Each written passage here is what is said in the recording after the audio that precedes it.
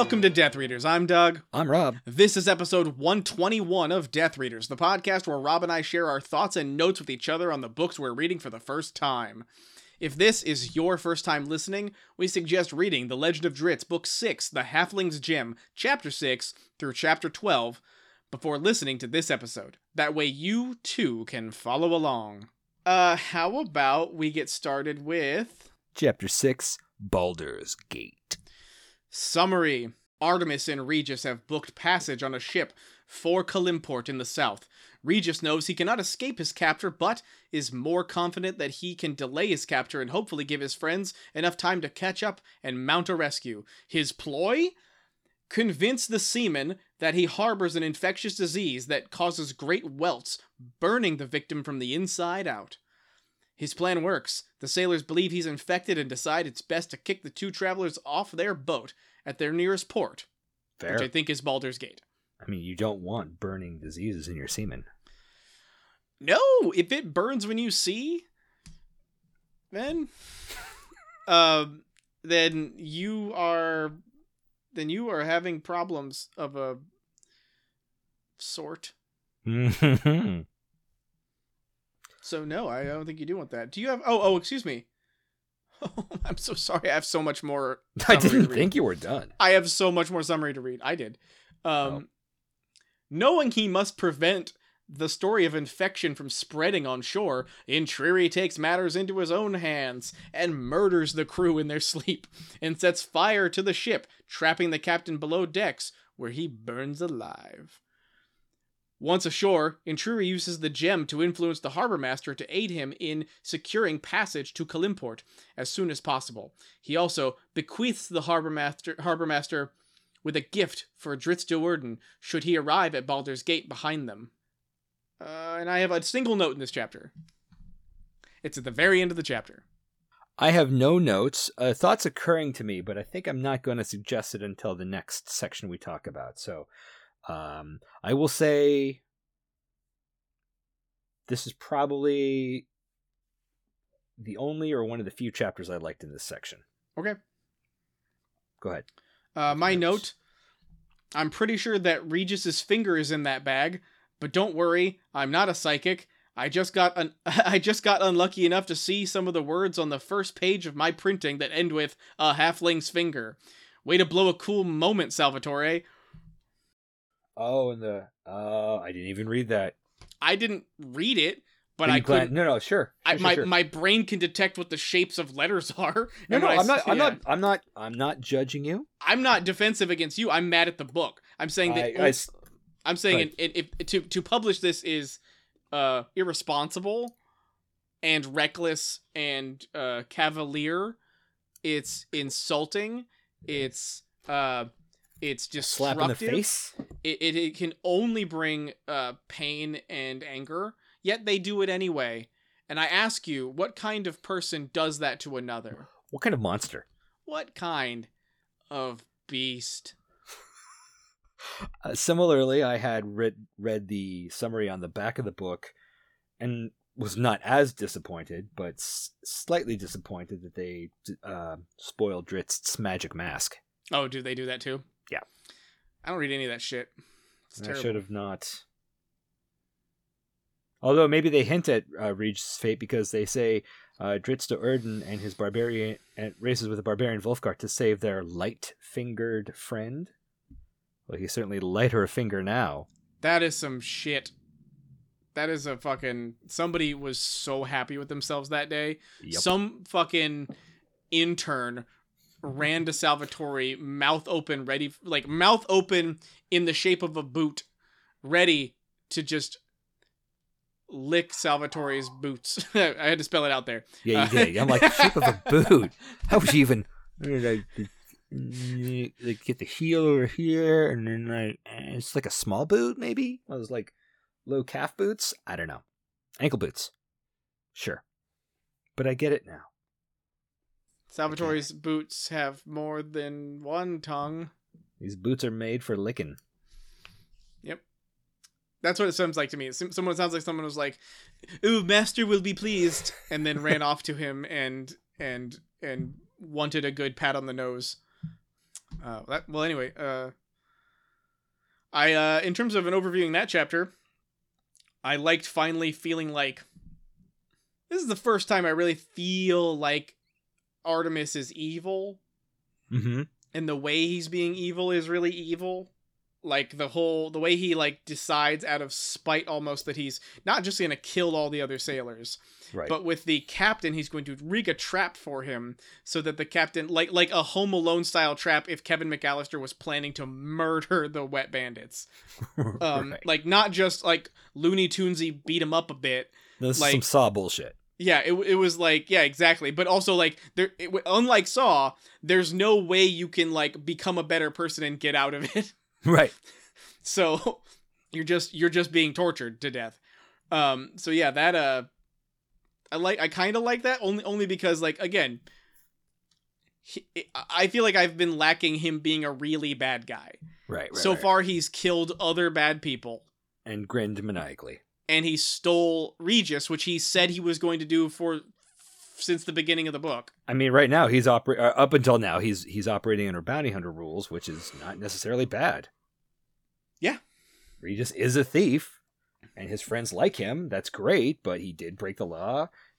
I have nothing specifically against what Intrari's doing. Intrari's as noble, if not more so, than Dog the Bounty Hunter. Yeah, that's what I hear you saying. It's exactly what I'm saying. And heroic. Or Rutger Hauer in that movie Wanted Dead or Alive. Remember with the grenade in the guy's mouth? They brought him in at the end, and they're like, they're going to stiff him on the payment or whatever, and he pulls the pin and walks away, and the guy explodes. Pretty badass. I don't think I've seen it. I think it's a canon film. Yeah, I don't think I've seen that. Are you done with this chapter? Yeah, I am. Are we ready to move on? Let us continue to... Epilogue? Summary. Drizzt and Wulfgar arrive at Baldur's Gate, where the Harbor Master inquired about them. Drizzt and Wulfgar meet with the Harbor Master after the Drow determines announcing themselves isn't a huge risk at this leg of their journey. He expects Intruri wants to finish their fight. The Harbor Master gives them the message Intruri had left for them, a small pouch containing a halfling's finger. Yep. I have an overview note, and that's about it for this chapter. What's your overview note? I hate when this book puts a preview on the first page. This surprise was completely ruined for me. Fail. Okay, a couple things. It's so weird still to see epilogue in the middle of a book or in the first quarter of a book, which again leads me to wonder if these were like novellas that he planned to publish, magazine style. But then I don't think it says it was previously published in any form. Well, I would just turn your attention to page 11. Where it says book 1? Yeah. Yeah, but any other book I've ever read that does the book structure like that doesn't have epilogues halfway through. Right, but that's what makes Salvatore an innovator. You see, in the future, every book will have epilogues after every chapter. Okay, well, but that brings me to my second point. He's a trailblazer, and you owe him an apology. I don't yet. Because, remember how I said Baldur's Gate was the last chapter I enjoyed in this section? Right before the epilogue? So maybe this was written at a different time. Or maybe it was ghostwritten at a different time. Maybe someone talented wrote the first part of this book. Yeah. Okay. Weird, maybe. And then just the Tolkien observation that we now have a halfling missing a finger. Oh yeah, because that happens to Frodo. Yep, Frodo the Nine Fingers. Cool. You're showing your work again, Bobby. Bobby! Do you have any other notes in that chapter? No. Good, let's advance. Chapter 7, Stirrings. Whoa. Oh, slow Book your 2. slow your roll, Lightning McQueen. We got a little bit more to go. Book 2, Allies. Oh, cool. You have any notes in this? There's nothing here to have notes I on. know, Rob. Because we didn't read the right book to have notes. Chapter 7, Stirrings. Thank you. Summary. Bruenor awakens by a fire in a shelter he does not recognize. He's been rescued, and his wounds treated by Lady Illustriel, whose, I gotta say, name sounds like a My Little Pony character. Once Bruenor's fit to travel a day or so later, she whisks him off to Longsaddle in her flying fiery chariot. There, the tearful dwarf reunites with Catti Bree, who informs him of his friend's status in the hunt for Intriri, Regis, and the armies marching to Longsaddle to retake Mithril Hall. Do you have any notes in that chapter? I have one on page 96. I have one on page 95. Lucky you. Just the made me wonder if this book structure, where it feels like it's a couple of books bound together, means we have to sit through double the exposition. Because we had to go through Brunor's adoption of Catti-brie all over again, it seemed. Was this the first time it was mentioned in this book, though? Because I feel like it was going to be mentioned once per book. Because I think that at a certain point, these books are going to become mostly reminding new readers about what happened in the past. I want to believe it happened in the first section we read. I couldn't tell you, man. Okay, what's your 96 note? Now, this is Deus Ex Machina. Do you have a quote? Or... Just the whole Lady Illustrial. Oh, you're gonna have to remind me of things because it was. Did you read this? I saw mostly. Fair I did a lot of skimming. The whole way, the structure in which, and the reasons why Lady Illustrial shows up to save Brunor from his chimney death, is exactly textbook Deus Ex Machina. She shows up out of nowhere to stop the conflict and move him where the author wants him to be, using magic twice, and using magic and no other good reason than I should never have split the party in the first place. And also I wanted to make sure everybody knew what the sword did. So I had to write a thing about how the sword doesn't burn whoever it's on. Right. But you already did that with the fucking demon. But not everybody knew it, I guess. Why it doesn't matter. You're right. You're right. It's possible that's why, but it's just like, I would have so much rather this whole book, every part with Brunor, either he's not in it at all, or every part he's in it is him digging through the fucking depths of the Mithril Hall, killing Grey Dwarves.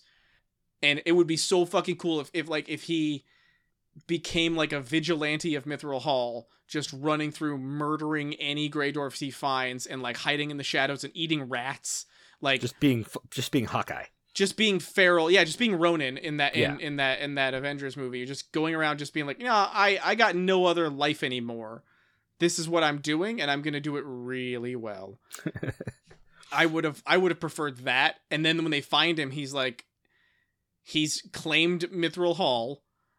It's completely empty now, and he's just sort of like sad and like comatose and just sort of like mentally out of it, just lying on a throne of dead Grey Dwarves, just like gone. And then then they have to spend a lot of time like nursing him back to health and like figuring out how to like reach him mentally and emotionally, fix his shell shock. Was there even a point? Can you see a point in the future to the whole spider bite? Or is this something that happened that didn't bother him at all, and then she fixed but didn't need to because he was a dwarf? I mean, he's not going to get spider powers, right? I don't think so. It just seems kind of... Because even as he was climbing, it was kind of like, oh, it hurt, but he ignored it and kept climbing. If spider bites gave you spider powers the way they do in Marvel... I feel like you would have a lot of spidery Grey Dwarves down there. Maybe it doesn't work on Grey Dwarves. It only works on regular dwarves. Oh, what color's regular, Rob? I saw it coming. Not gray. How about that? Not gray. It's not great, what you said. It's not. It's really not. You know what? Let's move on to my next note. What's that? On what page? I felt the reunion. On what page, Rob? Because I have a note on page 99. I felt the reunion between Catti-brie and Brunor was actually very sweet and showed real vulnerability. I liked it, dare I say. My note on page 99, being a person who takes page notes on pages, sure, says, I really like this moment where Catti-brie tells him she'd make sure his face is carved in the halls of kings. That was super sweet. Lame. Yeah, it's weird how like that section felt like genuine and heartfelt and like good. And then he didn't bother fucking doing anything cool with Brunor before that. Like, I don't know. Sometimes I feel like he uses like a metaphorical or like a literary upside down bridge to get himself from place to place, where like in Long Saddle, right? Mm-hmm. Like where like suddenly it's just like, you just have to trust me and walk into it, and then you'll be on the other side and it'll be fine. It won't make any sense while you're there, but once it's over, that's the whole point. It's just to get you over there. So what's it matter? What's it matter if it doesn't make any sense and everything's upside down and it sucks? Just enjoy the destination. And it's like, yeah, but like, aren't books like journeys, dick? Like, anyway, that's all my notes for that chapter. Let's move on. You say 2. Oh shit. I was like, am I doing 121 episodes? I don't say this. 2.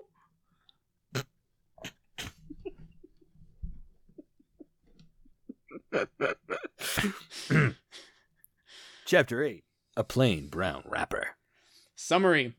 In this chapter, we finally meet Pasha Pook, the man from whom Regis stole the titular gem.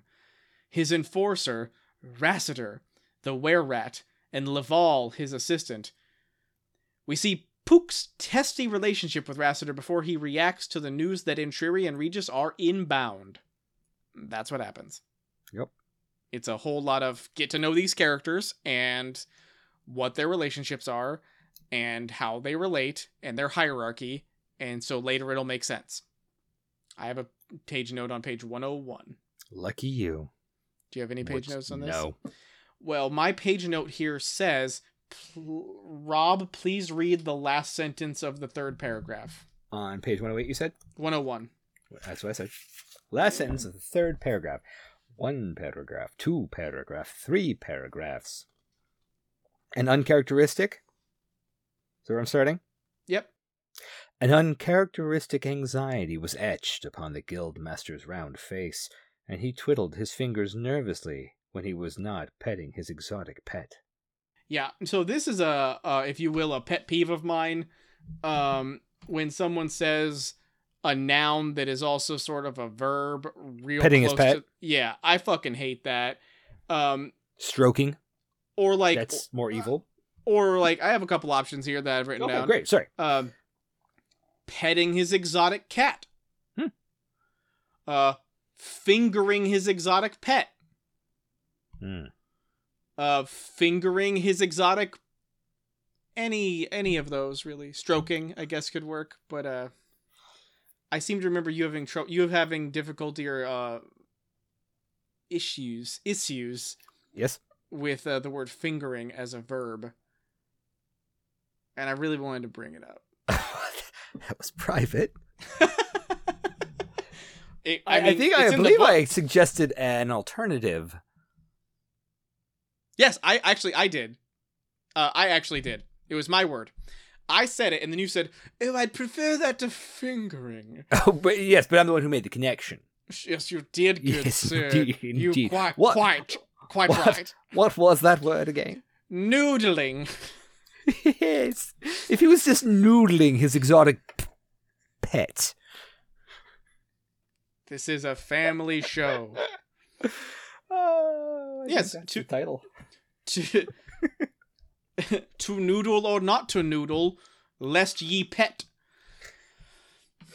Yeah. Yeah, I fucking hate that shit. It bums me out every time I see it. I'll see it in other places sometimes, and it gets me every time. It's the laziest. Maybe it's not. Maybe it is lazy, but it just feels like, just come on, bro. Like, well, he's trying very hard to make this sentence rich and, crafted. An uncharacteristic anxiety was etched upon the guildmaster's round face as he twiddled his fingers nervously when he was not petting his exotic pet. I mean, he's already putting effort, misguided though it may be, into the sentence. Just, step back from it and go, It occurred to me, though, that maybe he doesn't want to use the word cat because that's a word he exclusively uses for Guinevere. Sure, but Bond villains are cat famous for stroking their pet. You don't have to. The pet doesn't have to change.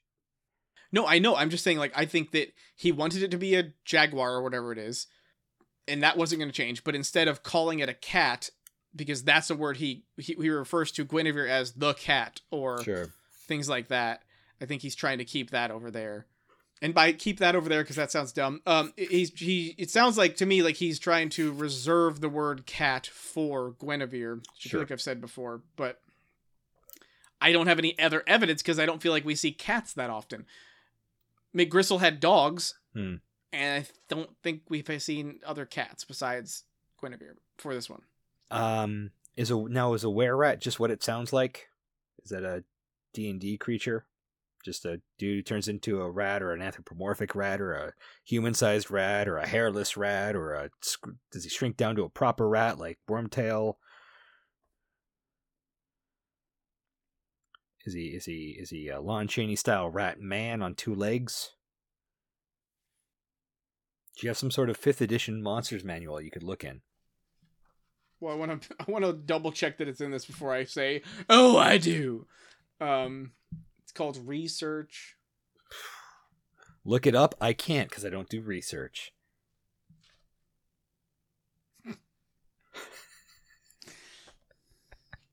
You've been served. All right. I basically had this page bookmarked. If everyone could open their textbooks and turn to page 209 of your 5th edition monster manual. It was the monster manual. We have were-rat. It was a graveyard manual. The were-rat can use its action to polymorph into a rat-humanoid hybrid or into a giant rat, or back into its true form, which is humanoid. Its statistics, other than its size, are the same in each form. Any equipment it's wearing or carrying isn't transformed. It reverts to its true form if it dies. That looks ridiculous. Looks like a were-rat. Their rat. Do you have any more notes in this section? No. I have an overview. Okay. I'm interested in this theme of bad guys that have harems. Salvatore keeps revisiting. It was kitschy the first time, but now it more clearly smacks of adolescent wish fulfillment. I prefer a heads up before I read about an old man's sword and sorcery erotic fiction.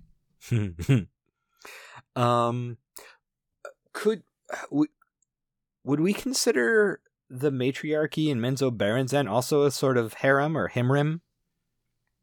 I don't remember if they had that. They didn't have the same. Well, thing. they had men at their beck and call as needed. Yeah, and but it's not quite the Matron same. Malice Right. definitely made her use of men whenever they wanted to, but the harems that we've seen so far seem to be like they're almost like chambers in the domicile of the bad guy, right. specifically for housing women, specifically for nication. Yes, whose purpose for being in this area is for his carnal pleasure. Yeah. So in that aspect, that's the kind of harem I'm referring to. Okay, fair enough. And that's happened twice. Yep. And that's lame. It makes me wonder, like, if it was part of D&D, like if there were other areas where harems were exceptionally common in Dungeons and Dragons. I mean, it's that probably misunderstood, to some extent, trope of just, the exotic. You hear about it and you're like, that seems so just pillows and naked ladies laying around with perfumed smokes and silks and things. Sounds cool. Sounds like something from Aladdin. Like in a world where there's nothing where nothing is more important than your physical pleasure. Right. Then yeah, it does seem cool. No, and that's what I meant. I'm not calling it cool. No, I understand. That's what I'm saying. Perceived that way, and that's why it gets put into everything. That's why I'm saying that's why I called it juvenile. Okay. It feels like to a person whose entire world is them. Yeah. And has no real concept of empathy or other people's agency. Other people's agency, or Sure. their any aspect of their identity and their needs, Mhm. then yeah, that I imagine that's the dream, is to just have like a physical version of the availability of sex on the internet. Like how free that is, but make it physical. That seems to be the thing, the interest he's driving towards, is that Right. that's what these bad guys have gotten. But my concern here is that having it happen more than once, and being that the first guy that did it kind of was a child, like he did have a very, oh, I'm an apprentice, I'm not interested in learning and having patience or practicing. Sure. I just want everything I want right now and give it to me now, such that I will murder my master and then try to usurp him through Mhm. those means. Yeah, he I like I said, I wanted then to believe that was part of it, but now Pasha Pook does not seem like that kind of character. He seems like a well established crime lord. You know, he seems like a what's the fucking bad guy's name from Ready Player One? Nolan Sorrento. He seems kind of like Nolan Sorrento. You know, he's well to do, essentially. It seems like he has to deal with some unsavory characters like IROC. He has to deal with, you know, murder. But he's He'll got do the it. whole might of the IOI, the Sixer Army. Yep. He's And beck he and call. doesn't really want for anything except this, you know, the thing that's risking being taken from him, also kind of in the shape of an egg. But taking that metaphor a step back, or it's a simile, I don't know. You can keep your baleful stare. I think that was just my resting baleful face. Oh, you have resting baleful face? Yeah. Well, cool.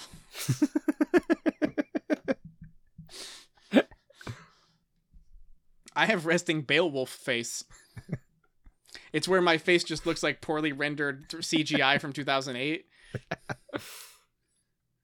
I don't know who that joke's for, It's a very, very small niche.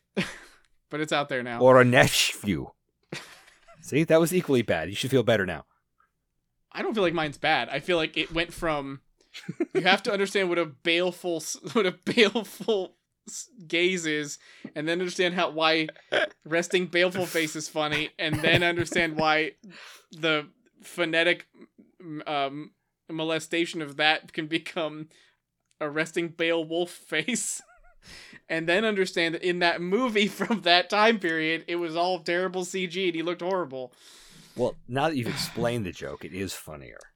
The explanation, hopefully, may have been a little funny. The joke itself, I don't think it's funnier. But the getting there, maybe. Okay. So, yeah, I don't... It just... Did you notice that? Did you notice them going back to the harem? No. It's this whole sequence where Laval and him are, like, chatting, and Pook is like, man, I'm gonna dip in here for 2 days and just, you know, wet my whistle. Oh, suddenly you're uncomfortable. No, with I don't know biology. whose was worse.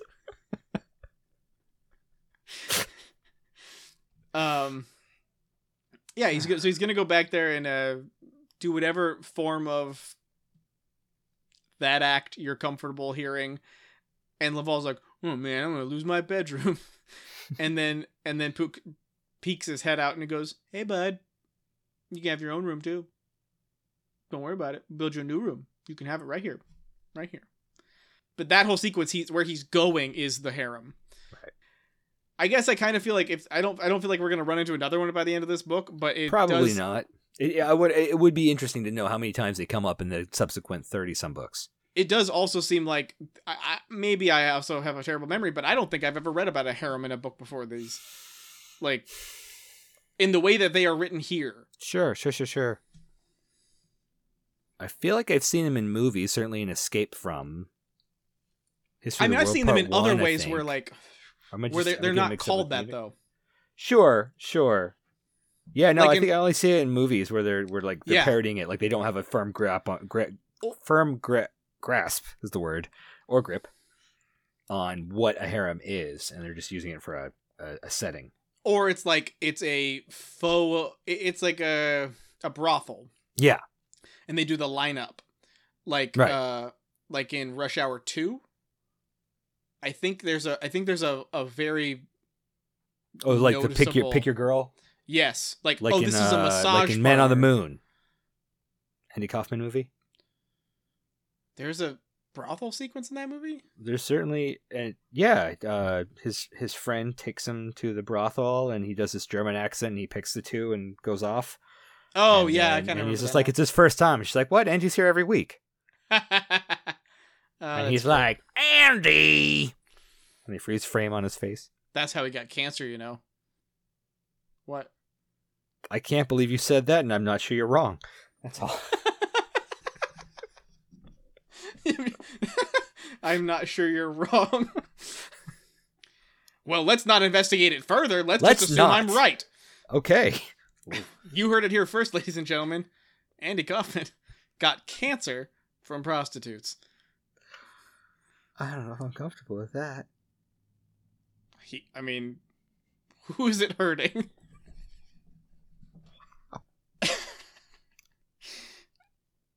Cancer's transmissible. Like, I don't know if people know this. And oh so kissable. Very much. I told you about this, right? Yeah, no, we know. I don't know if you told me about it, but I know about it, Okay. I think. Do you want to do a public service announcement? Well, I kind of just because Okay. I like this story because it's so heartbreaking. But you know how like yeah, I said it.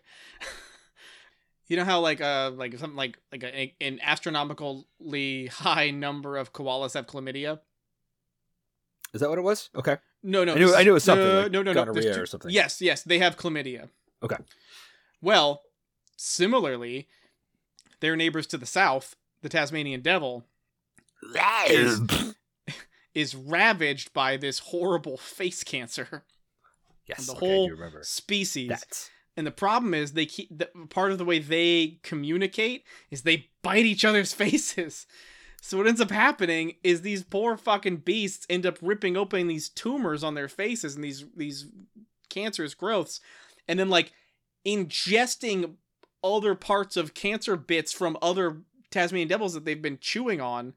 And then this cancer spreads orally throughout this whole fucking species. So don't eat cancer. If you can help it. It may be one of the best arguments for being a fucking vegan. Is like maybe part of what makes cancer is eating other things that have cancer.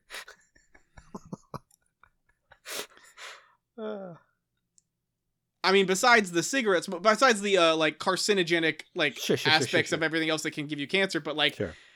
if it's possible to transmit or or to contract, I guess, cancer by eating it, Mhm. maybe don't. Like, how do you know that a bovine animal that you're munching on 4th of July isn't cancerous? I mean, cancer's prevalent, and like 100% of those cows get slaughtered. So that brings us to Chapter 9, Fiery Riddles. ladies and gentlemen, we are the best at segues. I don't remember how I got on that. I just love talking about Tasmanian devil cancer. Because I think the thing I love about it is that was how I learned cancer was transmissible. Like, I didn't think it was. I thought, no, it's a buildup of carcinogens in the body, and your body, like, or like a mutation. Like, you have a couple rogue cells that go in the wrong place, and they try to form your ear in your heart. Right. And then your heart's like, don't do that. And the ear parts are like, I'm never going to stop. I'm not going to listen to you. Oh! Fucking end the show. That was the best fucking joke ever. Ah, shucks. That's it. Put a fork in it. All right. Anyway. harems. Don't do them. Don't end up like Andy Kaufman. God damn it.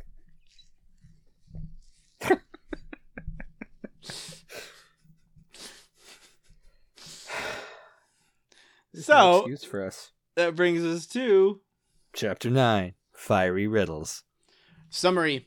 Drizzt and Wolfgar set sail for Kelimport. Pasha Pook's associate Oberon sets loose a volley of fireballs over Baldur's Gate as a signal for Artemis.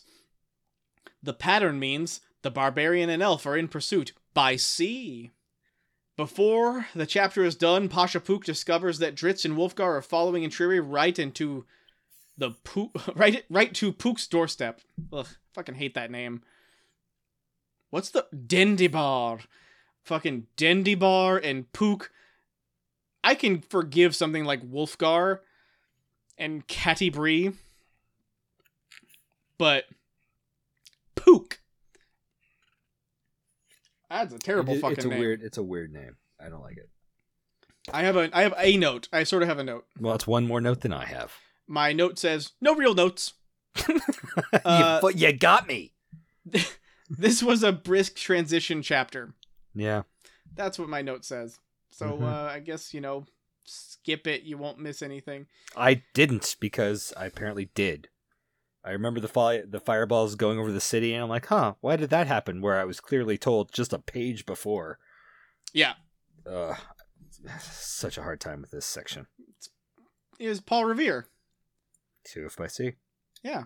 2 Drizzt by sea. Yeah. All right.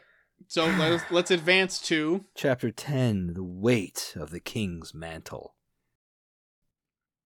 The Weight of the King's Mantle! Chapter 10, The Weight of the King's Mantle. Yours says the? Read it, Rob!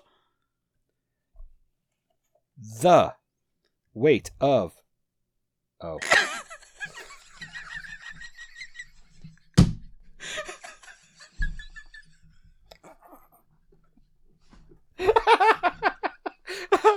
I feel like I'm going to pass out. Hold on.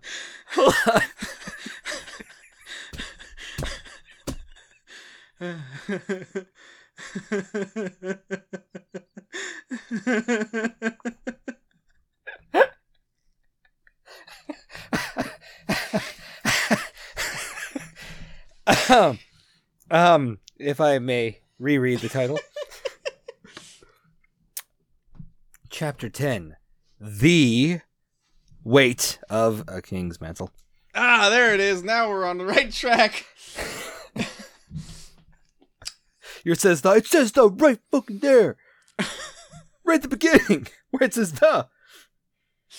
Oof. All right. Embarrassment.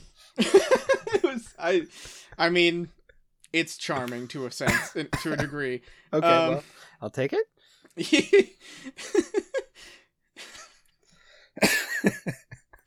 Okay. Summary. Bruenor, spurred by a nightmare wherein Regis meets a grisly fate, begs Lady Illustrial to make him a flaming chariot that he may fly to his friend's aid. The lady agrees, and the next morning Bruenor and Catti-brie fly south to find their friends. I have 0 notes on this shit. I've got 1 comment, 1 note. Alright. This feels like so much filler. Yep. Well, okay, can I interrupt you there? Yeah, well, I mean, it was the end of my comment, so, but you can... I disagree in a sense. I don't think this is filler. I think this is skim. I think this is not... This is the least amount he could give us. Mm-hmm. It is...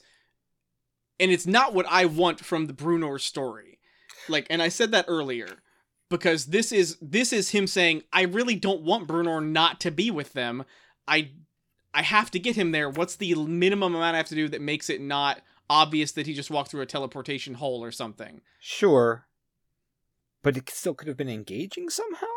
I think there's different things. It is not engaging, but that doesn't mean it's you're filler. right. No, I'm agreeing it's not filler Yeah. in that sense, in the sense that I called it filler.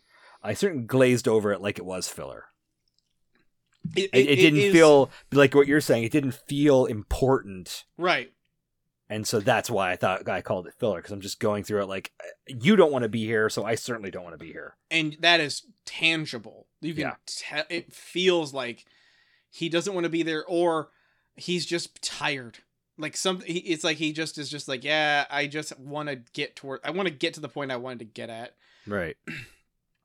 It bums me out because I felt like there were other things that were earned. Like, for example, Caddy Bree's journey in the last book, from not being last on the physical adventure, book, not part of this book. Yes, not from book one. Okay. Streams of Silver. Okay. Her entire journey in that story is absent of the party. Right. She's supposed to stay home, but because of influences outside of her control, she is compelled and pushed and then kidnapped.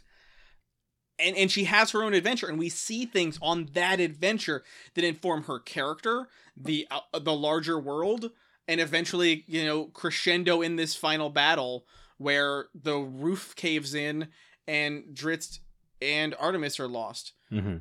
I feel like this was setting up a similar thing.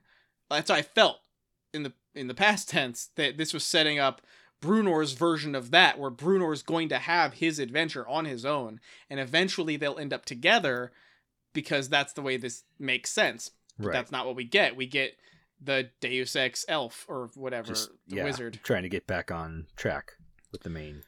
And doing it his own separate adventure that was engaging would have been way more interesting. Yes. That just happened to also end in Calimport.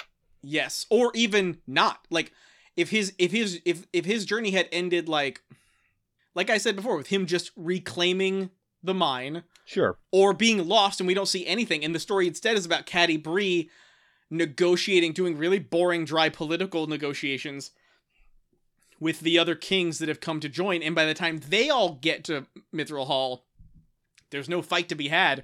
Brunor's killed everyone.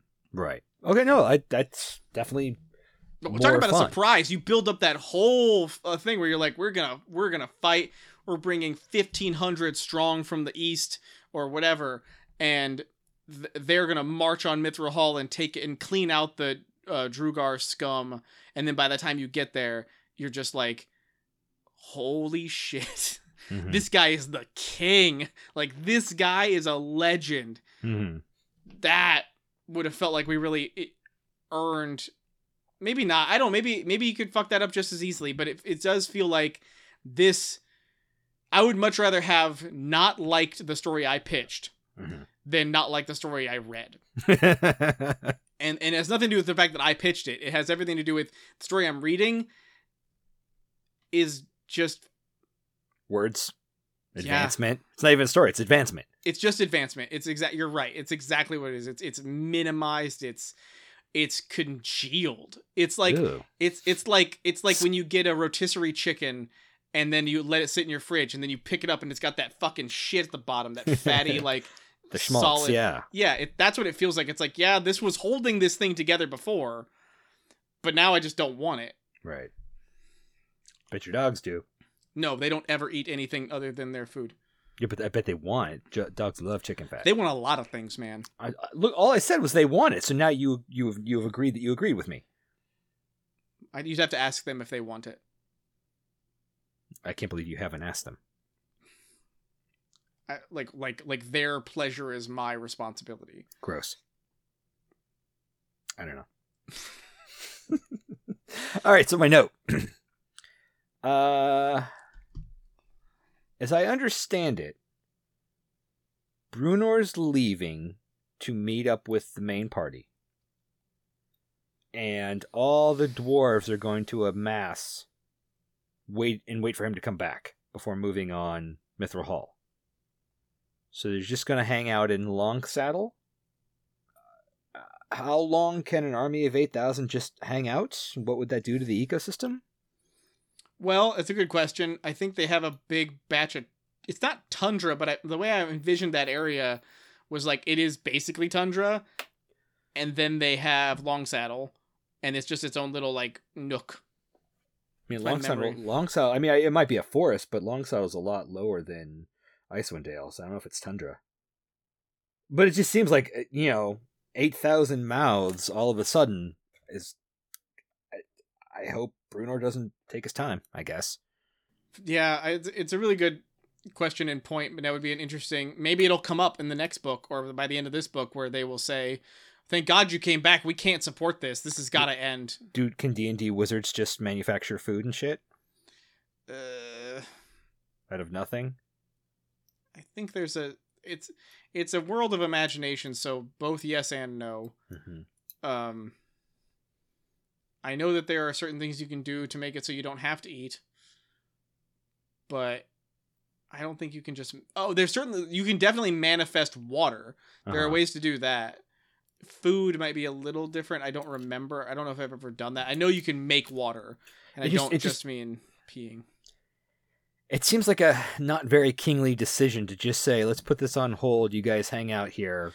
Hope the wizards are okay with it. I'm going off to... But he's not putting it on hold. He does mention that, like, even if they arrived as soon as they possibly could, they don't really feel comfortable storming the hall till spring or something like that. He sets a date where he says... I guess, okay. Yeah, he does say that. It said twice. I don't remember exactly by whom and when, but it is said, like, at a certain point he says, yeah, even if I'm here, we're still going to hang out for months. I think I was reading it like I wouldn't get back till spring, and that's when we'd go. No, but he's saying... I guess that makes more sense. Right, so he's saying, I'm actually losing time now by not going over there. If I do that and I get back, even if I'm late, I'm still, like, around the time period where we would march anyway. Okay. Well, I guess it checks out. Yeah, but it still doesn't matter in the point I'm stuck on. Right. This is still boring. Right. Like this whole jumping Bruenor from his great crazy adventure, his Ronin experience down to bedknobs on broomsticks, like bedknobs and broomsticks. Sorry. Like the bedknobs and the broomstick. Yeah, that one. The bedknobs and a broomstick. Sorry. Where he's just flying on a fucking magic carpet and he's like, oh, now I'm here now. I got where I wanted to go. Problem solved. Fuck that. That's some fairy tale bullshit. Well, he needs a traveling spell. Yeah, anything else to say in that chapter? No. Let's move on. Chapter 11, Hot Winds. Summary. Well, it's a pirate fight. A big ol' stinking pirate fight. The Sea Sprite, the ship Drizzt and Wulfgar are aboard, is attacked by 3 pirate ships at the behest of Pashapook. Catti-brie and Bruenor join the fight with their flying chariot and successfully capture the pirate captain, but it comes at a price. Drizzt's identity as a drow is revealed to his shipmates, who greet the revelation with weapons drawn. I have a note on page 142. What's your note? Could you read... Page 142. The second to last paragraph. It's the whole thing. The second to last paragraph. Yeah. And as the pirate hoisted one leg over the rail, Bruenor helped him along, putting a booted foot into his rear, and launching him clear of the rail and of the little rowboat. My note here is, when Bruenor kicks the guy overboard, I heard the Wilhelm scream. I thought your problem was going to be using rail twice in a row like that. But yeah, no, I'd totally be like, ah! As close as I can get to a Wilhelm scream. But I think that's a very good addition that would have made this a lot more entertaining. I want to engage you for the Foley work for the next section. I'm in. You can't afford me, but I'm in. Damn it. Okay, do I have anything else to say in this chapter? I think you might. I wrote, it's an action scene. I was tricked into expecting an exciting pirate battle, but I was not excited. Yeah. Go ahead.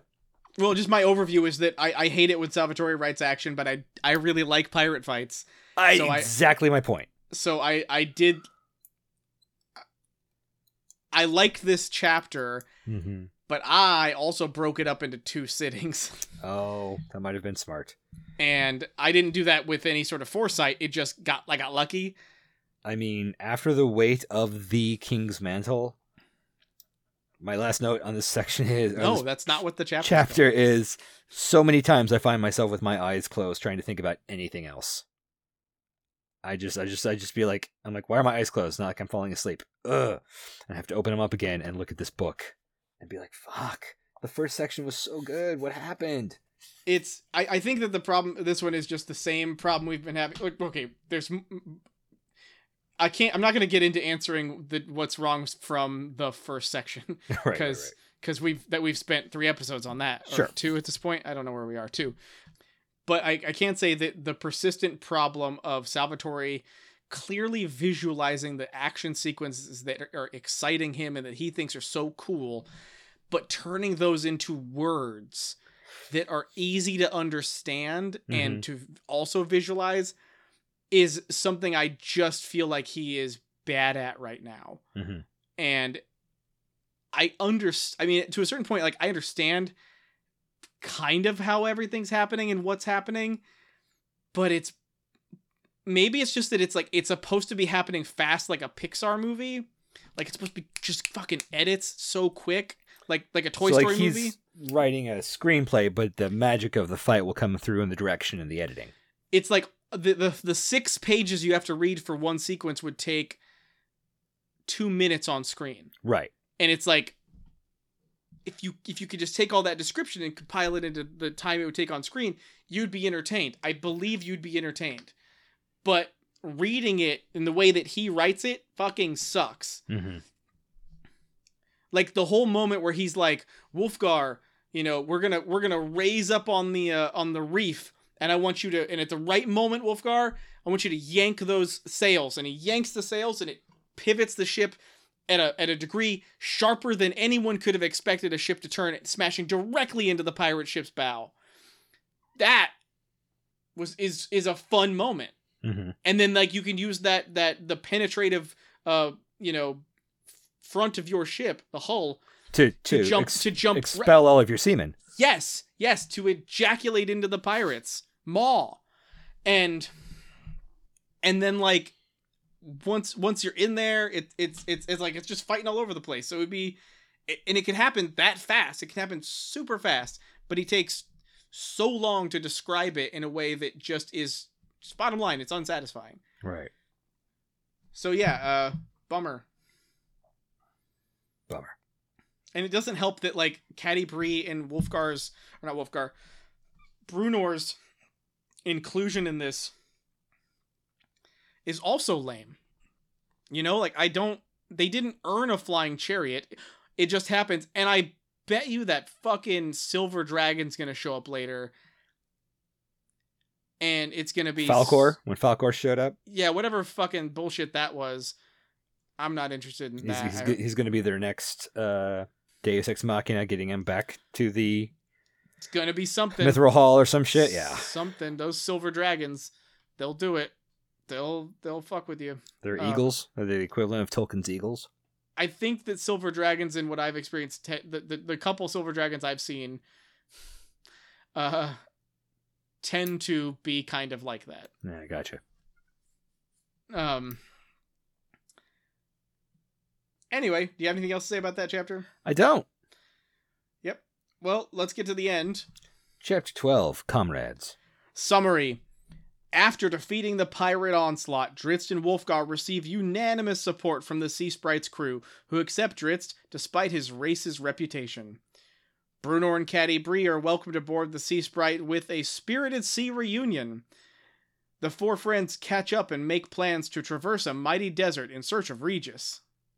There's also this whole thing about a fucking pirate captain that's some big to-do that Brunor fights and captures, and he does all... It's all very, very cool. But it's also very boring. Right. How droll, I feel. I do, however, I kind of like the part where the pirate captain goes, yeah, okay, so you captured me, but you know who I am?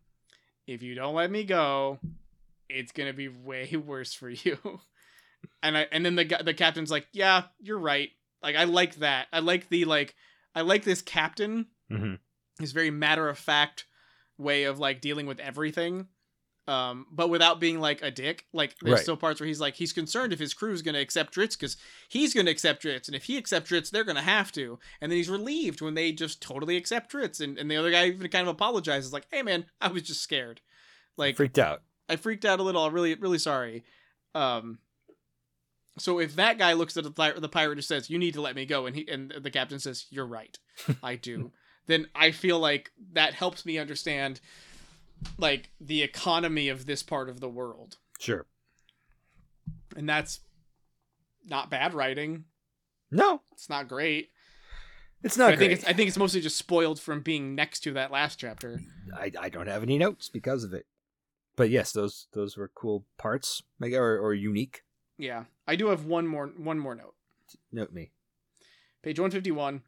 This is just where I had this feeling. It's not really important to that page, but I finally feel like I'm enjoying these characters and understanding their dynamics. That said, I do not like the Catti-Brie Wulfgar romance because I don't feel like it's been earned.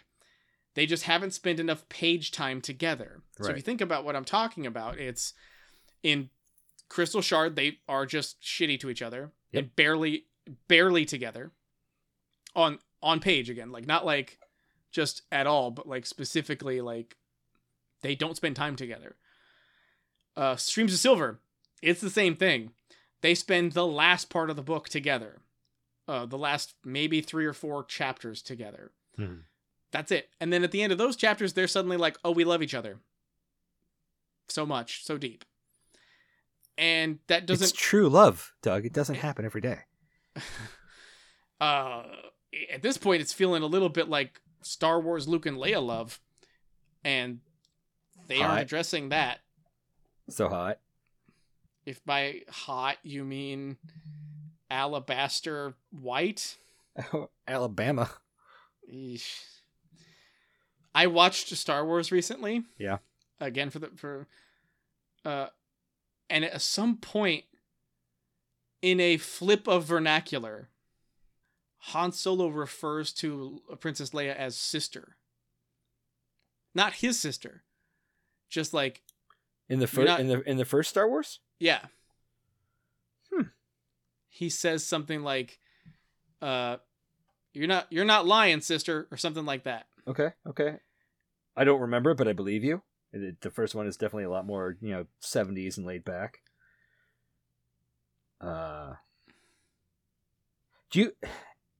It's a tangent, but do you think she was always intended to be a sister, or was that an Empire retcon?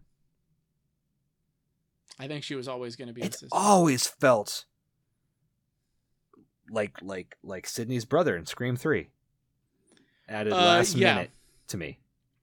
I feel the same way. I mean, I've felt the same way for a long time. Okay. But like, I also know I'm very confident that it's much more just poor writing and poor performances. Like the part where Leia says, "Somehow I always knew." No, you didn't. The fuck does that mean? Sure. No, agreed. That was bullshit. That's Jedi, though. I'm talking about from the get-go. Like, even the whole Vader thing kind of sounds like bullshit to me. Even though it's based on Darth Vader, whatever the fuck that was. Even if that's where Lucas got the name, I don't think that meant Vader was supposed to be Luke's dad. I feel like that's all Empire. He's like, oh, let's soap opera this shit. It never felt real to me. I mean, again, I was like 7 years old. I was like, really? I can see where your issues are in it, but I also like I can relate to having some of them. But it's always felt like it's just not creative enough to feel like it wouldn't have been something he could have easily foreplanned. Like it's just not that big of a twist. Like you said, it's very soap opera-y. Like, no, I just think he added it when he sat down to write Empire. Like, oh. Yeah, okay. It works well enough. Maybe. Drawing a line about Ben saying, from a certain point of view, I'm covered. Maybe. I would have believed that more if, like, any point Darth Vader had said some shit about Anakin. But he doesn't. That's the trick. Like, he doesn't... He says the son of Skywalker. Yeah. Because he's rescinded his name. So he's referencing his old self. I guess. He's not like referring to Anakin Skywalker as a third person. But even then, that series is more entertaining than this. Yep. So I just don't buy their relationship. I don't like it. I don't like reading it. It feels forced. Sure. It feels unearned. And it feels trite, cliche, all of those things. Yeah. So, yeah, boring. Do you have any more notes? I don't. Finally. So, let's wrap it up with a new word alert.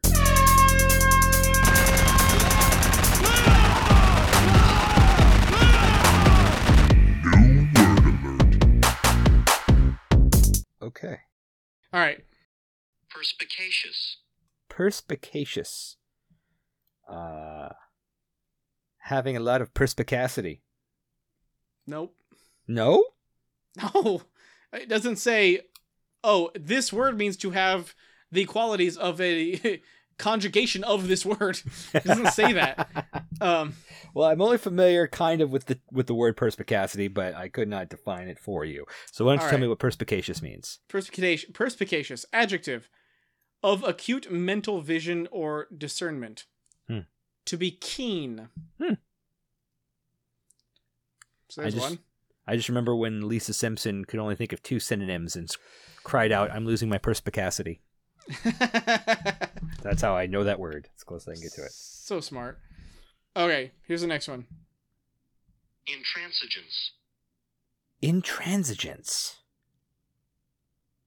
It's definitely a word I've heard. I could not define it. Can I try? You can try. Absolutely. You're always open to trying. Is it being in between 2 things? Then I'm out. It is sort of like, its definition is, this word is a conjugation of this word. So go back. It takes me back 3 times. It takes me back from Intransigence. to, Intransigence. which is a different word, Okay. to, Intransigent. Okay. which means adjective characterized by refusal to compromise or to abandon an often extreme position or attitude. Yeah, I don't know why I've ever heard it then. So to be immobile, not moving, intransigent. Okay. Not in transit, which is what I think I was trying to define. Right. Yeah. So what are the differences between intransigence and intransigence? Is it spelling? I think it is mostly spelling. Okay. The one we started with was intransigeance, and the one that it leads to is intransigence. Huh. Everybody getting that? The Good. difference is an A. Yeah. One of them has an old day English spelling. Anyway, it's fucking done. That's do you have new words? Did you learn new words? Okay, well, I learned a couple words and I'm probably not going to remember them. But that's that. So next time on Death Readers, we're going to be reading the same book. So close. Legend of Drizzt, Book 6, The Halfling's Gem. 2 more episodes, guys. We can do this. Chapters 13 through 18. 13 through 18. It's the meat of the book. This is where the real story is. This is where the cancer is. Ooh. No, that, as we determined, is in the brothel. Andy Kaufman's brothel specifically. Can't make a brothel without the meat. Oh, you know what? That was worse than I thought. I was thinking like a broth with the meat. It ended it badly. I apologize. I'm sorry. Yeah. It's another case of me not listening to what I'm saying. Well, more not thinking what I'm going to say. Not being really involved with the words coming out of my mouth. They just open my mouth and out they go. They splurt. In a way, the word. Your verbosity is transient. But I'm intransigent in No. thinking. Sure. Full stop. Sure. Yeah. Yes, and you certainly know what that word means. Yep. All right. Well, I hope that someday soon our attitudes improve. And I don't mean that as a defensive thing to say or an accusation of anything. I mean, I hope that someday we're reading a book that we're excited to keep reading. That would be fun. That would be fun. Because is the worst part when it gets exciting and makes us believe he's changed? Kinda. It's like fall back into the same. It is very much abusive in that way where you're like, you don't know him like I know him. Remember icing death? Do you remember the cave of the frost dragon? I do. Remember the Tower of Twilight? Which one was that? I didn't. I had the to look beginning it of this up. book. Yeah. Yeah. Okay. That's where he was. It's another day. It's another Deus Ex Machina where they're like, and here's your sword, and here's your lessons. Yep. But still entertaining. Still entertaining. Yeah. Where the kid, he's like, you better not have said any words. Yeah, that was great. Yeah, it was. Yeah. Well, anyway, I don't want to talk about this book anymore, so let's end the episode. Let's do. That was Death Readers. I am Doug. I'm Rob. Thanks for listening. Thank you. If you've enjoyed this podcast, please rate, review, and subscribe on Apple Podcasts, Podbean, or wherever you get your podcasts. These reviews help new listeners find us and join the discussion. Follow us on Twitter and like our new Facebook page for Death Readers news. Become a patron at patreon.com/deathreaders, and please discuss us extensively on Reddit. It is only 14 feet deep. It's not very deep. The lake at MacArthur Park has no remorse. Oh, it's been killing people. People die at the lake. Because it's not deep? I had been living in MacArthur Park a bit more than a year when the body was pulled from the lake. It was 2012. A windless September morning. And from my apartment window, I had just snapped a picture of the sunrise. A ribbon of tangerine, singeing the woolly sky above downtown.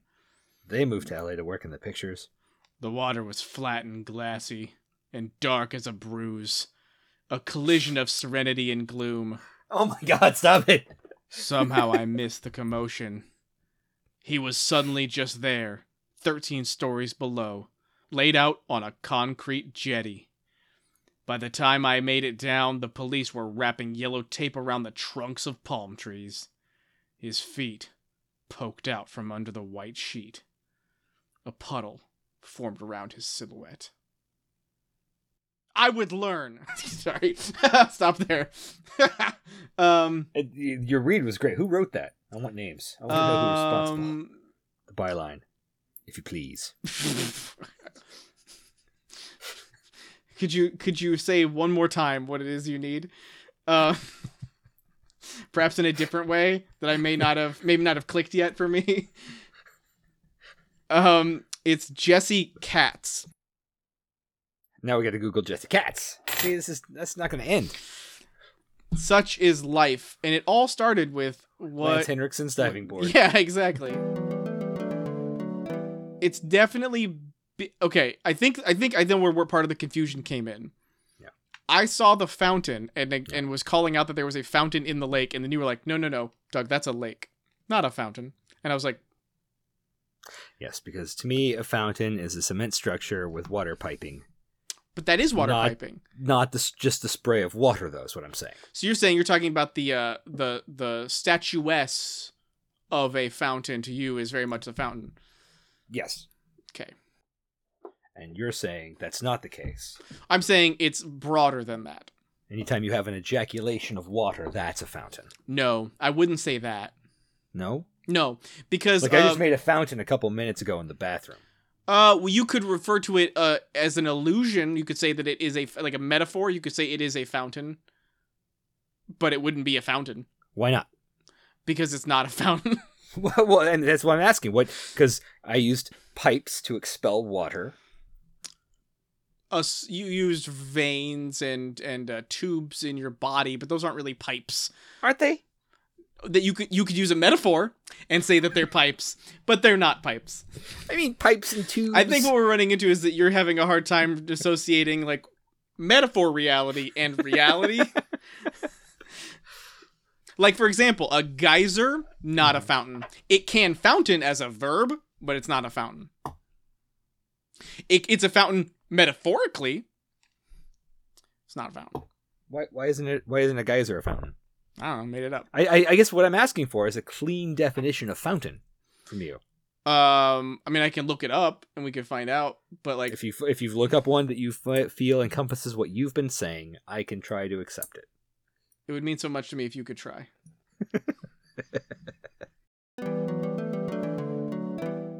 So the definition that I think I've been looking at specifically is an artificially produced jet of water. So to me, the artificial nature of it is the part that's important. Whether or not it has a structure. Would you call the spray of a water pistol a fountain? Yeah, I guess. Would you call the spray from a hose a fountain? Yeah. Why not then me taking a mouthful of water and spraying it out a fountain? Because I'm producing that. It's artificial. Yeah, that would be a fountain. But you urinating? Not a fountain. That's biologically produced liquid. If I take a mouthful of pee and spray it out. That's a fountain. Okay. Rob, do we have any housekeeping? Not a bit. Then fuck our time. I'm sorry. Wasting. Oh. Let me finish. And let's just get right into the story that we're reading, the novella that we're perusing, that we're delving into. Wait a second. We might have some housekeeping. We may have some housekeeping. I said the word delving, and suddenly Rob has housekeeping. I think you delved too deep. Isn't that what men did? Or was it dwarves? No, the dwarves. So there is a thing that we had talked about doing. We can keep this or not. Okay. But we had talked about reading Dritzt's pretentious entry in the version that we don't have. I kind of don't want to do that. But listen to how it starts. Okay. I am dying. Laughing. Every day, with every breath I draw, I am closer to the end of my life. For we are born with a finite number of breaths, and each one I take edges the sunlight that is my life towards the inevitable dusk. Oh, no, we got a lot more. Did Jesse Katz write this? Oh, that's a Ginsberg. Or a Byrne. It's Ginsberg. Okay, no, I'm not going to read any more of that. But it goes on like that for quite a while. Sweet. So I guess it's just meditations on mortality, except he's immortal. I don't care. Yeah, same. The book's better without it. But not by my much in this section. My instinct to go get a big iced coffee some snowy Sunday morning and sit in, maybe not even iced, maybe it's a hot cocoa, sit in Starbucks cafe in Barnes & Noble and read that shit and put it back on the shelf. I think I'm going to do that and then just be like, all right, I didn't miss anything. Fair enough. All right, well, if we're not going to read that, let's move on.